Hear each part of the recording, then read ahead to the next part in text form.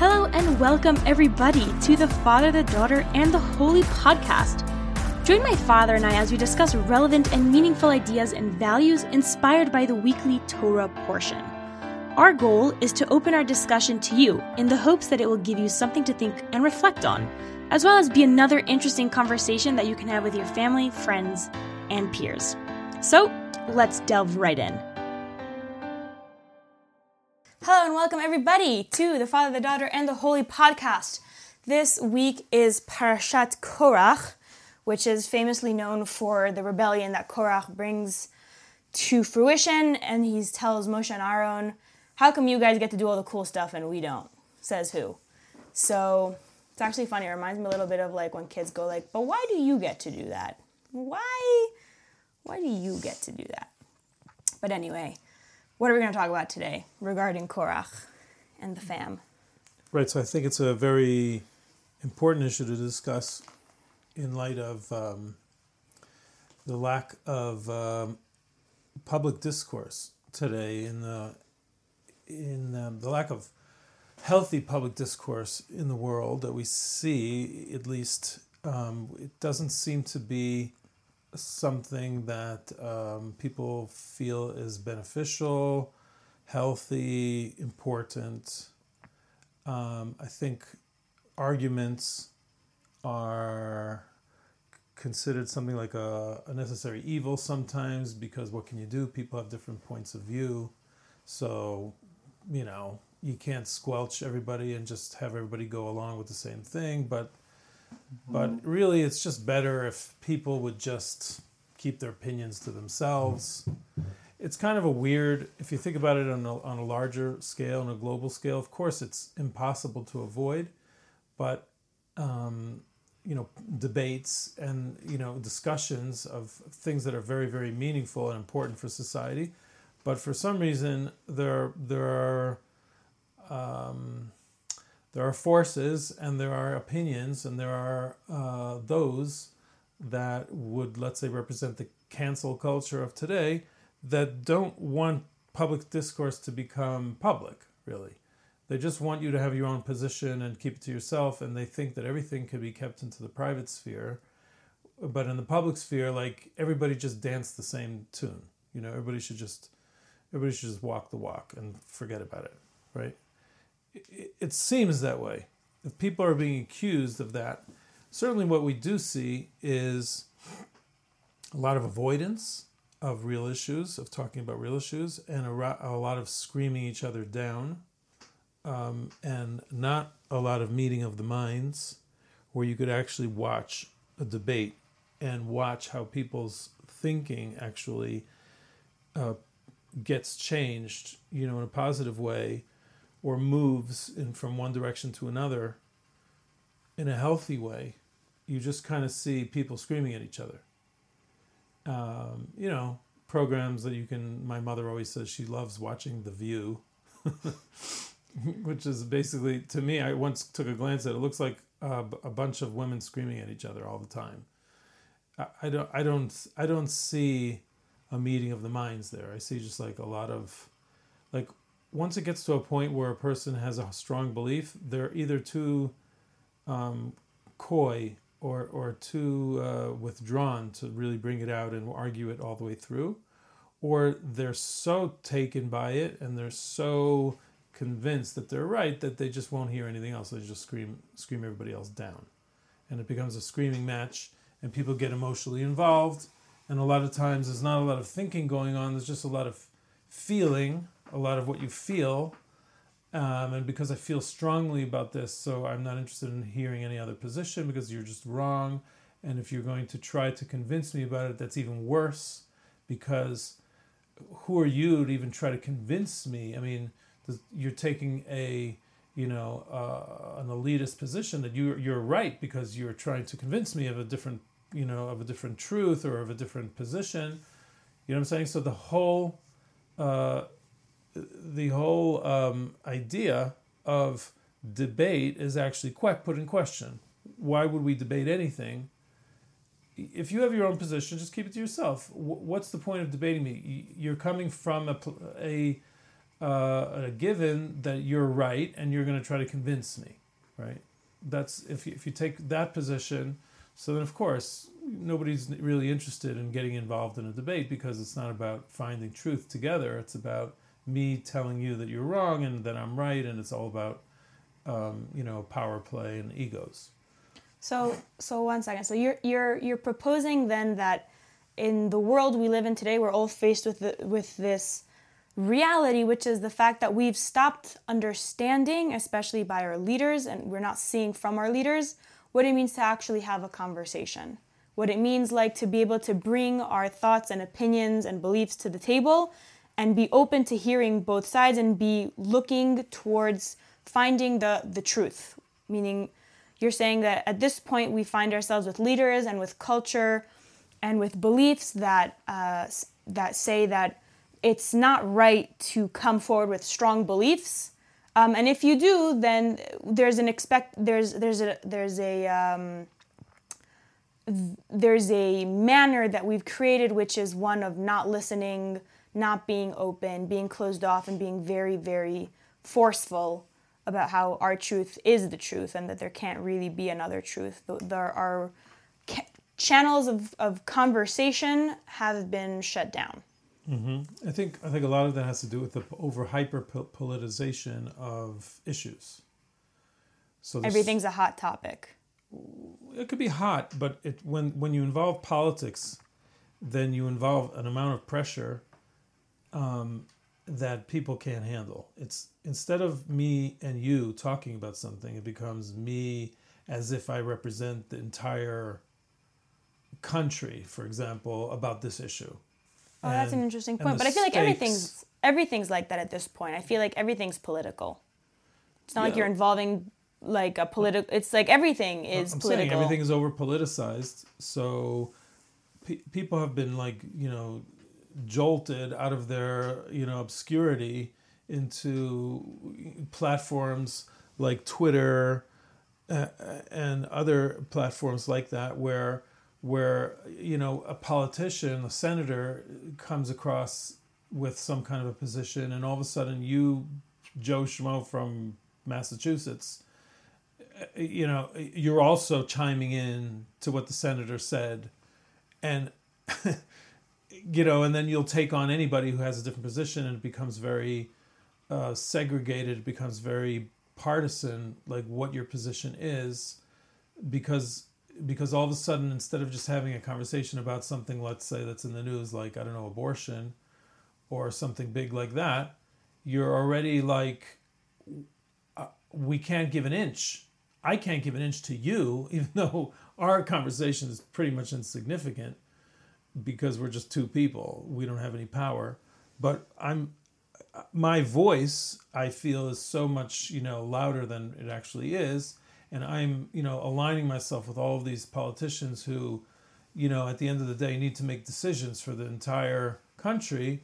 So I don't even have any room for you to make any other decisions. My position is just so important that it needs to stay what it is. Otherwise, our whole party will fall apart. I mean, I don't know exactly what goes on in people's minds, but basically the idea of just like slugging out a concept, an idea, a position with somebody else, and being ready to be wrong, and being ready to be vulnerable about what your position is, at the same time taking a strong position because you are arguing it on the basis of what you think is logical. I mean, of course, you could always use this is what I feel, but what you feel is not going to really change the other person's position. I mean, a person could feel bad for you. A person could be more empathetic because he can see now there's another person in the world who's really touched by whatever position you hold about abortion, let's say. So, but that shouldn't really affect his position. I mean, the position should be based on some kind of an argument, right? I've felt for many decades that in the public sphere, there's just very, very little room for that. I was giving a class in a law school in even in South America for some time, and there was just, even there in America for sure, it's like very much so that even in universities where there used to be the place where, you can search for truth, research truth, at least, write, have a place where there's open debate about ideas and not feel that you're, in the adult world yet, so to speak, where, your positions you're held accountable for in a much more public way. You're a student in a university and you're trying to figure what life is all about, and you can have open debates with other people. And now all of a sudden, it's totally shut down. People don't even want to go there, even though people might be interested in doing such a thing, even people that are open-minded. But that open-mindedness has become a position itself. Like, I'm open-minded, and therefore we're not even going to debate this, because if you're going to debate it and it's going to get hot, that you're going to want to convince me, I'm not going to convince you. That's not open-minded. That's the whole endeavor of trying to debate issues in order to get to a greater truth through the synergy of the argument is like it's lost. I find that it's totally lost. You don't find it anymore. There used to be debating teams in university. Mm-hmm. That was like a thing, just like being on the football team. You were on a debating team. I'd be curious to know and to look up like how many schools really have debating teams anymore. I'd be curious to know. You certainly don't see it in social media. You don't see any idea of welcoming public debate, unless you're in a conservative. Or unless it's like it's a showdown fest, in which case it's like the classic prove me wrong kind of thing, where it's a little bit provocative, where there's someone with a very strong opinion and he wants to kind of show how everyone else with different opinions is stupid. So they'll invite people to come up and then they'll be like, oh, you're stupid. Conservatives do that. They're not trying to say, it depends who, but they're not trying to say, a guy like Ben Shapiro puts up a thing that says, prove me wrong. He has a very strong position, but I believe that if you have a good point, he'll grant you the point. It's not, what he's trying to fight is the closed-mindedness of people saying, like, I think the fact that you're even, have the gall to say that you have such a strong position and you're willing to fight anybody about it is actually wrong in and of itself, because who are you to do such a thing? Like, that is what I'm talking about. That is the shutting down of public discourse. Mm-hmm. As if you're so afraid that you might actually be wrong that you don't even want to go there, which is just cowardice. And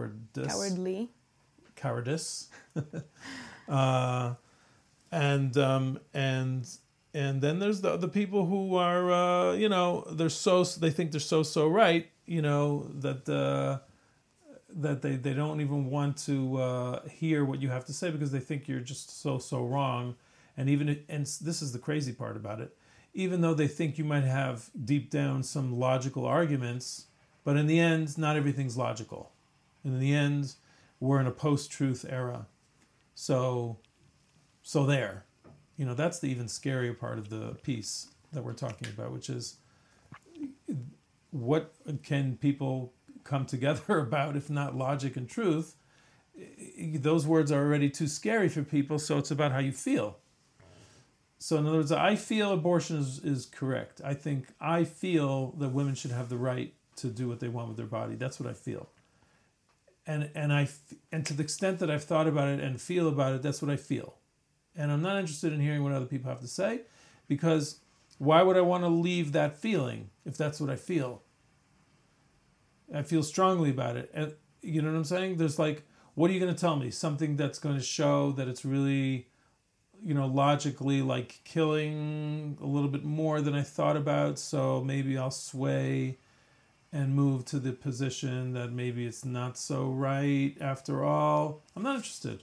I feel good about myself feeling that this is the right thing. I've already aligned myself with those people, and this is also the dangerous part of it, where it's not people thinking for themselves. It's again the hyper-politicization. Right. It's a group mentality. It's a group think, like, we have to go along with this. I'm a left-thinking person, for example.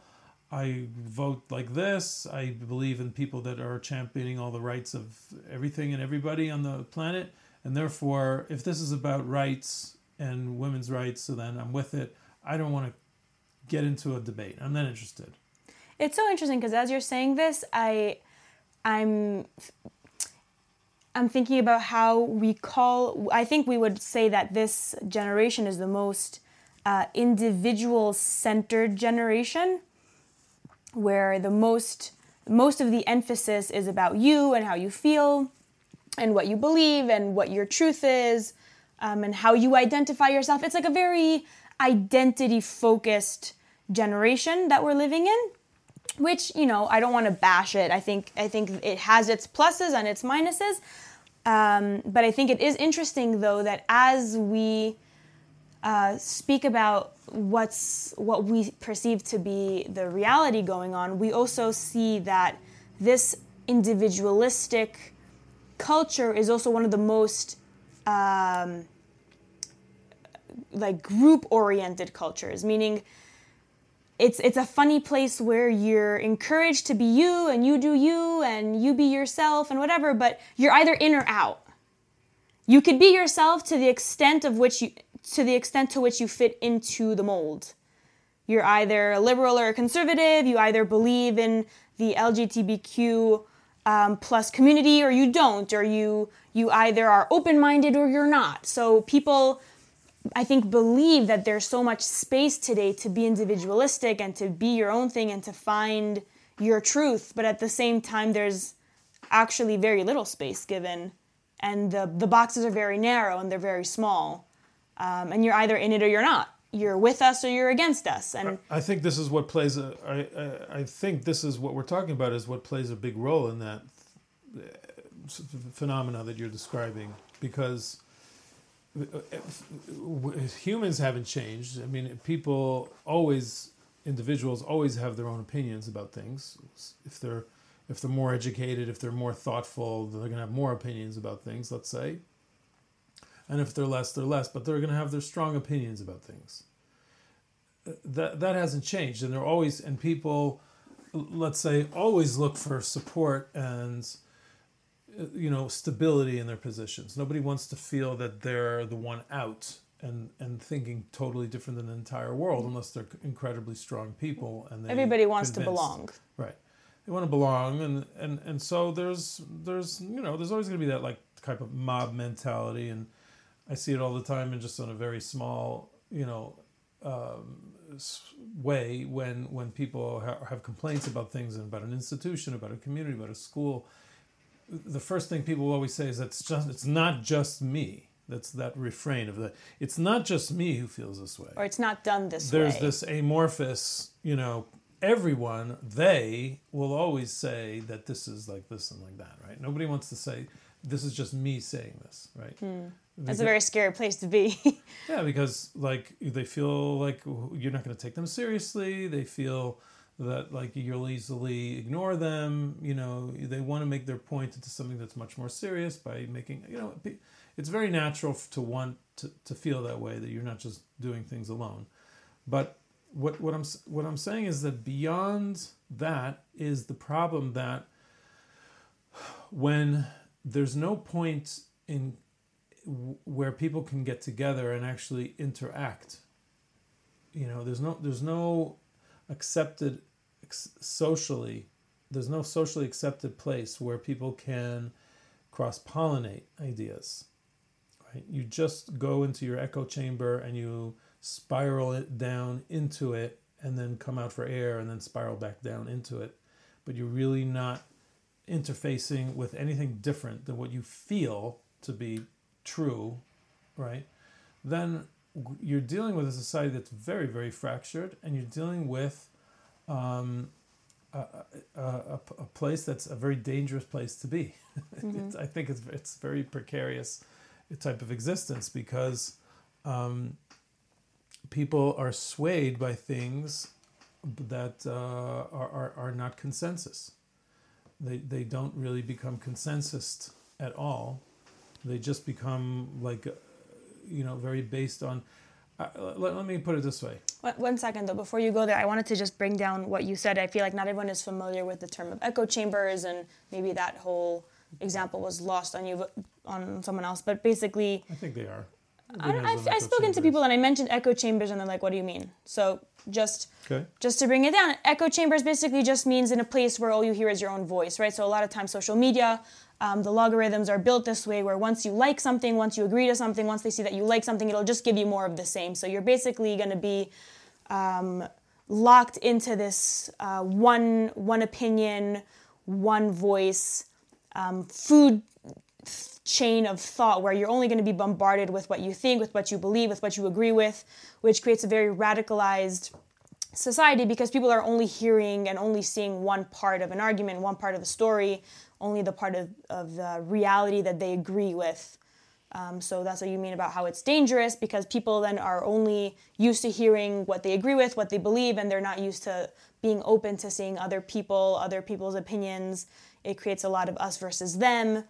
And it's in general very unhealthy. And just a quick point, if anyone wants to read more about this and how interesting this is and how much danger it is to do the me versus you game, Brene Brown has an awesome book called Braving the Wilderness.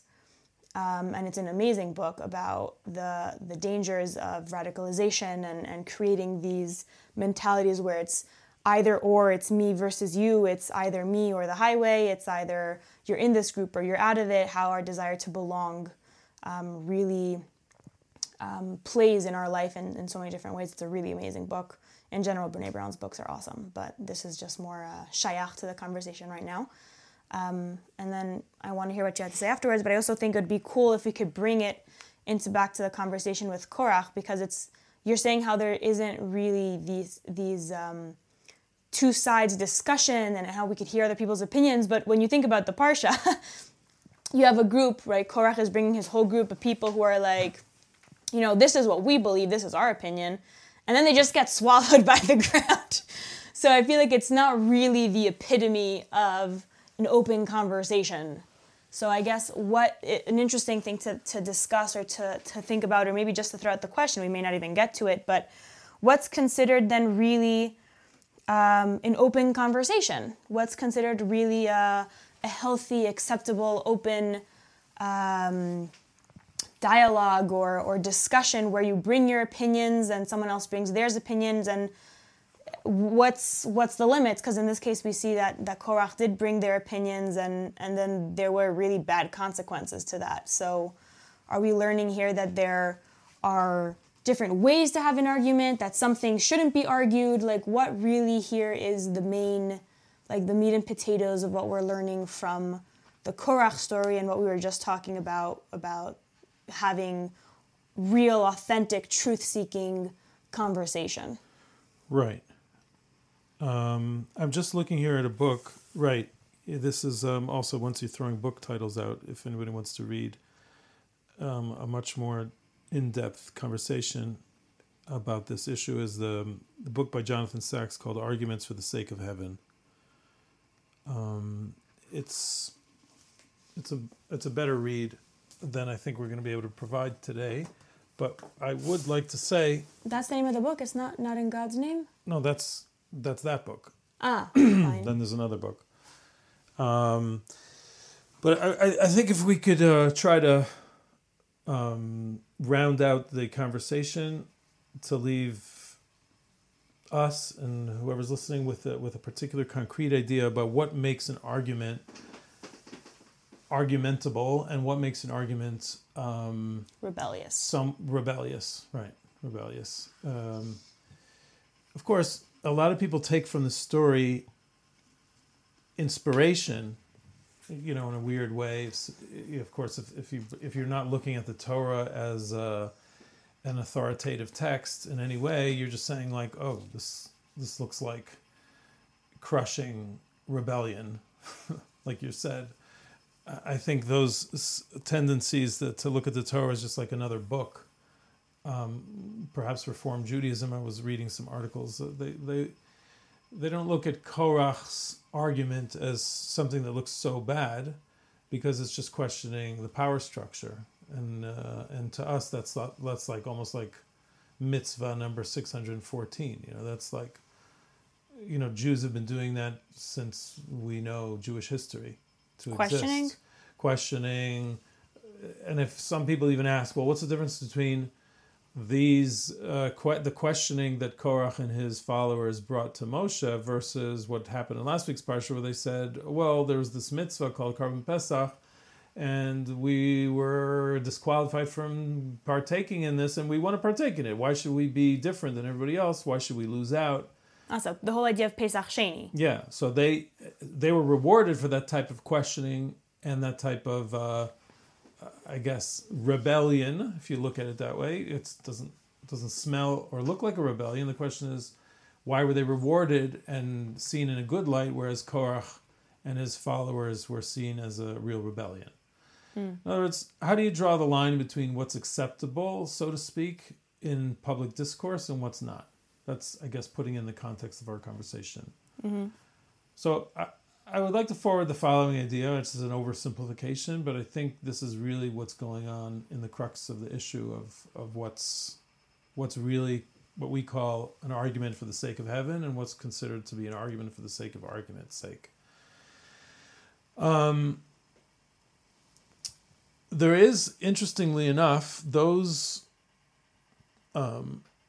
early commentators and codifiers that actually count, based on a Gemara in the Talmud and in Sanhedrin, the idea of being machzik b'machloket, which means machzik b'machloket means remaining, like to hold on. Right, holding on is probably a better word for it in an argument. Machzik b'machloket over belosa, say that if a person is interested in perpetuating arguments eternally, so to speak, I'm throwing in a word, it's actually going against the negative precept in the Torah, because they see in some of the wording in this week's parsha that it's a warning forever not to be like Korach and his followers, right? And there are other comments that you can find in the Midrashim and the Mishnayot, without belaboring the part of the source material. I'd just like to say, I think essentially what draws the line between something that's negative and destructive versus something that's positive and, like I'm saying, actually essential for a healthy society is the intent of what it is that you're doing, getting into this argument. If you're getting into the argument because you want to vanquish, you want to conquer, you want to destroy, whatever that may be, right? But you're clearly not taking into consideration the outcomes of this argument.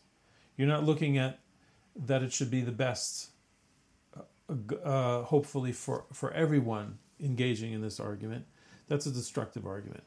If it's a constructive argument, means you're trying to construct, you're trying to create a better understanding and consensus through the very hotly managed debate, of course, like we see constantly in the halachic process, and starting from way back in the Mishnah and the Talmud, where those that have different positions and very strongly held positions argue till they're blue in the face. I mean, you go in the Gemara even has this metaphor of going into the Beit Midrash where it's a hotly contested issues are being constantly debated, and it's like going into war. You're going into war. It's like there's two sides. You have a position. You know the other person's position, and you're going to discuss it. And you're going to discuss it until you're ready. You're at each other's throats. But when you walk out of the Beit Midrash, says the Gemara, Shalom besufa. There's always peace in the end, because you went in with that understanding that you're not doing this to be right, and you're not doing this to destroy, and you're not doing this to silence the other person. You have mutual respect, and on the contrary, the halacha even takes that so much into consideration. One of the more powerful statements about this issue is that the famous, arguments that were held between two academies, between Shammai and Hillel Academy, the Beit Shammai were even considered to be, at one point in the Talmud, more sharp. They were sharper arguments being heard from them. They were perhaps more in general, just like more intellectual, they were even deeper than the ones from Beit Hillel. But the position of Beit Hillel was followed because the position of Beit Hillel had a different tradition, which was that of being more humble. Now, you'll say, are we mixing piety with law? What does being pious have to do with deciding what the law is? And the answer is that we're not. We're actually saying that it's not about being pious, and that's why we're deciding the law like those that are more pious, because they're being more humble. But humility is essentially the most important ingredient when a person is searching for truth. Because humility says, I'm just as interested in your opinion as I'm interested in my opinion. It might take me a while to figure out what I'm saying, which happens a lot. A lot of times people don't have their positions worked out, so they just want to hear themselves until they work it out. That's not what I'm talking about. I'm talking about people who know their positions, and they're just as interested in the other person's position. And on the contrary, it will say that Beit Hillel always insisted that Beit Shammai's position be heard first, right? And then they would say their position, which basically means that the reason why the law was decided by him was because since they seriously considered both positions, the most comprehensive law will be the position that takes into account both positions. You see what I mean? But that's a tricky one, because if you're saying that basically the point of argument is to come to truth, if both parties come in believing that they possess truth, then it's very hard to really be just as interested in what you have to say than what I have to say, because I'm already coming in believing that I have truth. Well, if you say it that way, the way you're insinuating, then that's not what I'm talking about. I mean, there's a nice saying in the Gemara where those that were at odds with each other about particular positions, they would say mini uminach testayim shmaitza, like between me and you, the truth will come out. That's a free translation, but basically, is that Yiddish? Huh? What is that language? Aramaic. Testayim shmaitza. That means that Shmaitza sounds very Yiddish. Well, I don't know exactly how you'd pronounce it in Aramaic, but that's the way we pronounce it. The point is that the law will come out between the both of us, which means it's a synergy. We need each other to figure it out. I have to hear what you have to say. I'm going to hold on. I'm not going to mold. You understand? You have to hold your own, because your voice is just as important as the other one. If you decide to just give in the first moment, so then the law itself and the truth itself will suffer, because we haven't heard your arguments till the end. We haven't heard what you have to say, right? So sometimes it takes a while to get it out and to see how it would apply over here, how it would apply over there, and look at it from this way, and look at it from that way, from this source, and this light. And you need to get it all out, and the other person needs to as well. And it's not a simple dance to choreograph. It's not. You can see very few people actually doing it well, even in places where it's condoned, right? And it's looked at as something that's positive, right? But ultimately, it's so important that it needs to be done, and people need to sharpen those abilities to do it. Because what I'm saying again is that the bottom line between destructive and constructive is basically that. Are you engaging the argument to take something down, which is the accusation of what Korach was trying to do? He was really trying to take down the structure. Rebellion as rebellion. He wasn't there he wasn't a truth seeker. It wasn't contrived as a truth-seeking mission. He was there.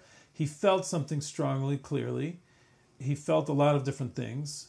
He had some good points, right? It wasn't like there was nothing to his argument, that he had some very strong arguments. But the argument was coming from a position of truth to the people, right? Basically, or power to the people. And by doing so, even though there is a place for that, of course, but in the way that he was presenting it, it would have taken down all of the structure that meant anything in the people, amongst the Jewish people. He would have taken down Moshe. He would have taken down the entire edifice of prophecy. He would have taken with it the whole importance of the experience at Sinai and the prophetic nature of the giving of the Torah, I mean, eventually that's what would have happened, because it wouldn't matter anymore that a prophet speaks. It would mean like, well, let's use our common sense. It wouldn't be revelation anymore. It would be wisdom. It would be like Greek way of establishing hierarchy, as opposed to a religious way of establishing hierarchy, which is based on revelation. So 2 points here. One being that I think that you really nailed it, like a couple of sentences before, when you said that that in order to really have a conversation that is based on searching for truth, no party could come in believing that they have the truth. Rather, I believe that I have found something true, and together we will find more truth. But I think we've actually... Comprehensive truth. Right, comprehensive truth. I feel like we've discussed this a couple of times, actually, where I think you mentioned, if anybody comes claiming that they have the truth, then run. And I think maybe that's what we see a lot now. And you also mentioned this aspect of respect, which I think is a really important part, which we didn't mention, about why people can't have discourse now, because there's no respect for the other party. Because you don't think like me, and because you don't believe that my truth is truth, I can't respect you. Because respect means that I believe that there's something important to you. I believe that what you have has weight, that I believe that you have something important to contribute. And the reality that we have now is that if you do not think the way I think, and you do not give validity to the way I feel and to the way I think and to the way I see things and to my truth, then you're garbage and I don't want to hear from you and you stink. And your existence is a threatening existence to mine, and therefore we don't talk, we don't converse, there's no point, your points are invalid, and you are not a respectable person to be having a conversation with. Yeah, then you've already crossed the line, because it becomes personal. It's completely polluted now. The air is completely polluted in this area. It's like people have to strip themselves away, first of all, like I said, from the politicization of everything. They have to strip themselves away from social media. They have to strip themselves away from feeling that somehow a self of, aggrandized self-importance, which is totally not in touch with reality. You know what I'm saying? It's like when kids walk into your office, if they have to put their position out there in front of other kids, it's totally different than when you have them alone. Or if a child needs to say what he wants to say, or an adult, and he's alone, he'll sound a whole lot different when there's a group dynamic that he has to deal with, because he has to save face, and he's already peacock, throwing his peacock feathers out to protect himself and to show that it couldn't be, and this, and he's totally hiding and making sure that he's not going to get hurt in the end. It's not an optimum way, unless the person's very strong, to hold an argument. And that's why all these, what you see on in the public sphere is just you're not going to get real conversation there.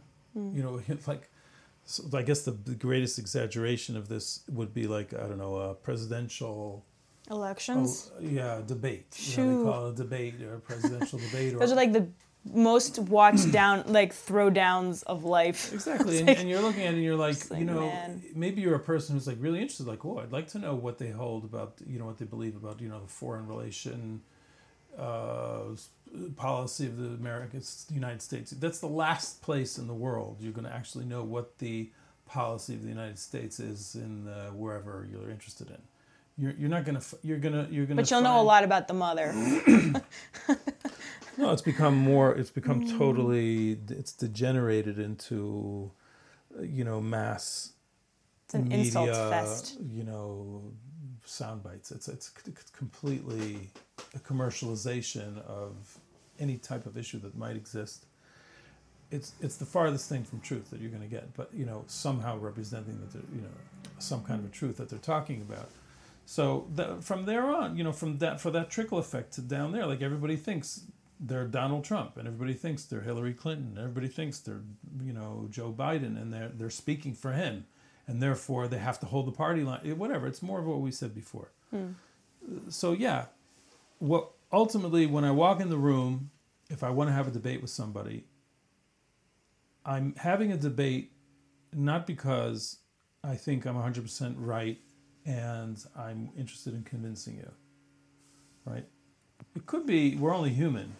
It could be you're gonna have some ego there, and you're gonna want to show that you're intelligent, and you're gonna show that you really thought this out, and that you really worked on it, and that they should take you seriously. And there's a lot of that stuff. It's not that easy. People have to be mature. But if people are confident and mature, and they have this desire to work things out, because they think that they'll understand their position better, they'll understand the other person's positions better, and probably between the two of them, even if they're not willing to concede, they're probably going to have more rounded positions once they've had an honest conversation. And they'll also understand that the other person is not the devil incarnate, right? Then you've done an amazing thing. You've created society. Right. But if you haven't done that, if you're not even willing to go there, what does that mean? People can't talk anything. We're talking about, forget about all the the public, displays of this and official displays of it. I'm talking about people complaining that they can't even sit at their dinner table and talk about anything of importance to their lives, right? That somehow might touch on some kind of hot button issue, because you just don't go there. How many times have we read people couldn't sit at the same table because they were either already affiliated with some kind of a party. This was a Trumpist and this guy was an anti-Trump, and that was able to split families. What is that? It's it's only an indication of more of an indication of what we're saying, that the issues are so vague. People then have never fleshed out exactly what the issues are, if they actually agree with them, if it actually goes with their, it's just some kind of a posturing and identity politics type of conversation that makes it totally distanced from anything that should be happening. So even on a micro level, people have lost this gift of public discourse. Public, very private discourse, even on a private public. Discourse in general, then. Yeah, discourse. Why? I mean, you look at our table of Shabbat, right? I'm particularly thinking about one particular person right now, because it irks me what happens when this person is involved in a conversation. But as soon as the conversation takes off and it gets interesting, the person takes it immediately to a place that's very uncomfortable. Person takes to a place where it's almost personal. It's how could you say that? How could you say that? Just saying that is already closing off the conversation. It's already closing off, because that makes people feel bad for having a position. Because it's a personal attack. It has nothing to do with the way you think, but it has to do with the way that you... Yeah, and it's not personal. As Ben Shapiro says, the truth doesn't care about your feelings. It's true. It's not. I mean, we could decide that we want to talk about our feelings, and then we'll talk about our feelings. And I think that should be a separate part of the conversation. But if we're talking about the points in favor, the points in contra to a particular position, you can talk about it in a way without getting personal, and letting it flow, and just being confident enough to be able to separate a little bit your personal feelings from the issue. That's a very hard one, though, because that requires a lot of vulnerability, which a lot of people, including myself, feel very uncomfortable doing, because being vulnerable is a very hard thing to do. When you come to a place with a position, right, which is how you're saying, it's also the way we believe we belong, right? If I think like this, then I belong to a group of people who think the same way, or the way I belong or who I belong with will oftentimes be affected by the way I think about things. So coming into a conversation with a willingness to put yourself out there and allow yourself to hear how maybe you might be wrong is a very scary place to put yourself. It needs to happen, right? In order to have real conversation and real discourse, then vulnerability is a necessity. But I think that we are all not willing to really let ourselves be vulnerable, and therefore it turns into a survival, self-defense, don't touch me or I will hit you. Sad. Kind of conversation. I remember a time where it wasn't always that way. That's what I'm saying. It's it's just accepted to be that way. In other words, the human nature hasn't changed, but what's changed is just a social acceptance of like closing conversation, just to cancel culture, which is just like, I don't want to hear you because I'm too weak to be able to expose, like you said, to make myself vulnerable in that way. I mean, if you had a personal decision to make, right, and you would want to take it up with someone, a friend, a family member, just to talk about it, you're interested in what they have to say, clearly, because you're not sure, maybe even you're pretty sure that you want to do something in your life, but, you want to hear what other people have to say, like what they feel. Isn't that a healthy thing? So forget about all these big issues and these, all of a sudden everybody gets swept up in these issues that it's not really part of their lives on a regular basis. Roe versus Wade is you can get all hot about it, but it's, for most people, it doesn't touch that very, that often at all, if at all. And it's just more of like a virtue signaling what your position is, but you're not really thinking it out as if it was like a law that you have to deal with and understand, as if it was like, Jews, for example, we take these things very seriously, at least from my perspective, because these are all under the purview of what the law should be. So when you study Torah very seriously, you're very curious to know what the law should be. And if you feel the law is being perverted, then you can get pretty incensed about it, right? Because ultimately we feel responsible that the correct judgment and laws should be applied, even on a larger scale, even in a scale that doesn't pertain to us, so to speak, on a national level, if we're living, depending on where we're living, etc. But certainly in Israel, we want the laws that are being, that are being pronounced. They should reflect the truth that's really worked out, and of course there's all kinds of other considerations when you're passing laws for an entire, millions and millions of people on a country level. But what I'm digressing to about over here is that people come at their own connection to whatever issue is being debated. Sometimes it could be personal. Sometimes it's usually personal. Sometimes it's personal, just a person. I'm saying it's even a personal decision that might touch a lot of different things that a person wants to discuss with somebody else. But even that gets shut down when there's this attitude in the world of like, it's all about hyper-individualism. Ultimately, people, need to forge their own way, and they need to create their own reality, so to speak. Those are words that you can hear. You create your own reality, do whatever you get it from every angle that you search and you hear and you're bombarded with. So hyper-individualism does not look for consensus. It doesn't look for consensus, certainly through debate and through working things out and through like a community type of perspective, because it's messy. It's messy when you have to deal with other people's positions. Forget about just dealing with a debate between two people. But if you have to like convince a whole community to take on a particular position, it's look at these town hall meetings that some places have. They want to talk about, I don't know, whether or not they should, how to treat sex offenders. You can read, some people take this position, some take that position. If you can't discuss that, so then people in the community will have to isolate themselves more and more and more if they feel threatened and they feel that there's not even a place where they can talk about it, civilly. Then the only option is to move far and farther away from people that are different from them because they feel threatened. I'm saying it affects us on so many different levels. This lack of the ability to debate things openly, clearly, and healthily. It's definitely worthwhile paying attention to this week's parsha reading to develop our own conclusions about how to have healthy arguments.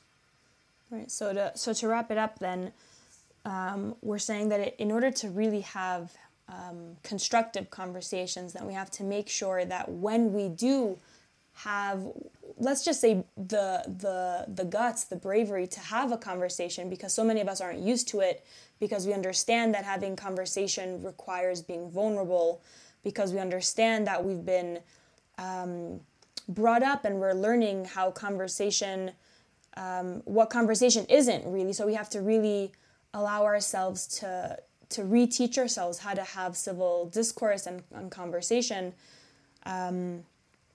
So, putting it out, putting cards on the table, meaning for us to look into this parsha and come out with the teachings of how conversation requires vulnerability, conversation requires being open to building truth and not a showdown of who has the truth, rather of this comprehensive truth.